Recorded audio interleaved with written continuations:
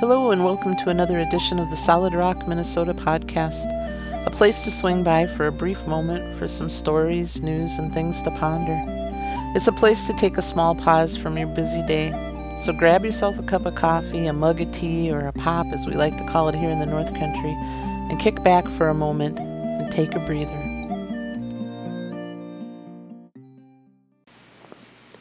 Back in September, after 25 years of being a registered nurse, I decided it was time to retire. It was with much thought and fear and anxiety and number crunching and lots of prayer that I turned in my resignation. There was no turning back. The day before I retired, my son and family from North Carolina drove up to visit and to spend 3 weeks with us while he was working at a job in Minnesota. He and his wife, 5 kids, ages 5 to 15, and their dog Tiger packed into their Suburban and made the trek north. Between backpacks, pillows, and sleeping bags, you could barely see the kids buckled up underneath all the stuff. So we made preparations to keep them here at the house. Along with them, our daughter and family lived downstairs here with their 8 kids, ages 1 to 14, their dog Tack, and 2 kittens. For anyone keeping count, that's me and the love of my life, our 3 dogs, my son with 8 and their dog, and my daughter with 10 and their dog and 2 kittens.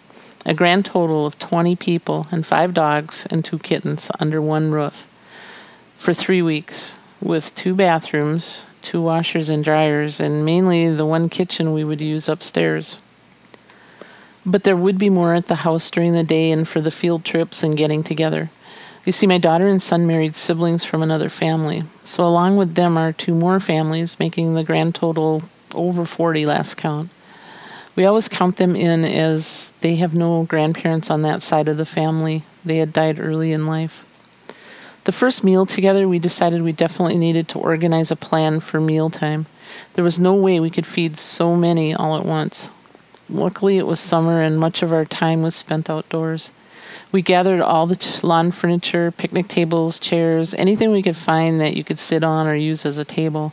We even used some stumps from the woods. Our front yard looked more like a state park picnic area than a residential yard. We're fortunate to live in the country with not many people around us. The kids could run and make noise and not get into trouble. But back to the meal times. We decided to eat in shifts, feeding the youngest little ones and then the older ones and finally the adults or anyone who had missed the first 2 rounds. While it worked well, we seemed to always circle back to the little ones who had finished their meal a few hours earlier, and now they were looking for a snack before their bath and bedtime. Usually by 7:30, though, the kitchen was cleaned and was never really closed. The teens would watch the baseball game, Minnesota Twins, and then afterwards would have a late-night snack of bagels or cereal. But they had been instructed to clean up their mess, and they complied. Usually they would settle then down into their designated sleeping areas. Sleeping areas. Well, we had a tent pitched on the upper deck off the family room where the kids would rotate sleeping. 3 couches upstairs, a cot for the 15-year-old who was a night owl, and the rest slept downstairs in their cousins' bedrooms. Eventually, the tent got folded up when the evening rains and mosquitoes invaded the tent because the 10-year-olds forgot to zip it shut. The days were filled with going places and meeting up with the other cousins. We would load up a 15-passenger van and the 8-passenger Suburban, along with another van if needed. The field trips involved packing lunches for 15 to 25 people, depending on who was going. Preteen and teenage appetites almost were the death of me. It was hard to keep up. We had 2 huge coolers, one with just sandwiches, one with fruit, and a bags of chips, snacks, and such. Each day when the love of my life came home from work, he would stop and pick up 4 loaves of bread and 2 to 3 gallons of milk every day. Supper time meals were also mass productions of hot dishes, salads, and lots of pasta to fill them up. I can honestly say that after feeding that many people, it was a miracle that everyone filled up and no one walked away hungry.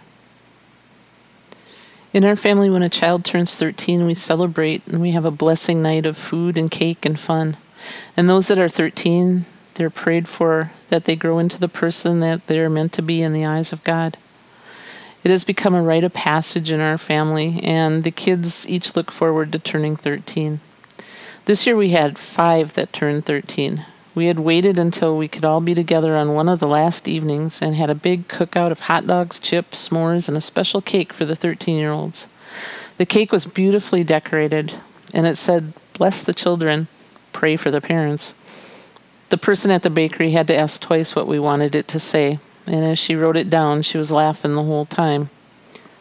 That night was filled with 40 people praying for the 13-year-olds, a feast of campfire food, a field of loud, cheering kids playing ball out by the cornfield, older ones sitting and helping little ones cook their s'mores to perfection, and me realizing as I watched it all, I have such an incredibly cool life. By the time the 3 weeks were up, I was into a whole new routine of waking up early, visiting with the early risers, and making breakfast for 20. Then I would sit and rock a little one and read him a story, maybe even hit a few balls out in the field to the kids out back. I would watch the game on TV at night with the older kids, cheer right along with them, and eventually pass out in bed from exhaustion, a content, happy, and complete exhaustion. The kids have all left for home after 3 weeks, including my daughter and family moving into their new house. The state park yard was cleaned up and furniture put away, and the campfire extinguished one last time. The basement is empty now of people and furniture and noise. Retirement had an unusual beginning, a full-blown 3-week party, and only now does it feel real as I sit here in an empty house with the 3 dogs sleeping at my feet. There is 2 feet of snow on the ground, and it's 3 degrees outside. Today is quiet. And now to begin to plan all of the things I didn't have time to do when I was working. To start, I'm planning a trip to Arizona and California to see the kids and grandbaby that weren't able to make it out in September. When will I go? How long will I be gone? Whenever I want and as long as I want. After all, I'm retired. You've been listening to the Solid Rock, Minnesota podcast. We're happy and honored you've taken the time from your busy day to give us a listen. If you've enjoyed spending this time together, please feel free to tell your family and friends to stop by and give us a listen. Feel free to also leave us a message here and subscribe to the Solid Rock, Minnesota podcast. You can also visit us at www.solidrockminnesota.com. Until next time, may you be surrounded by life, love, laughter, and those who truly know you. Take care. And many blessings.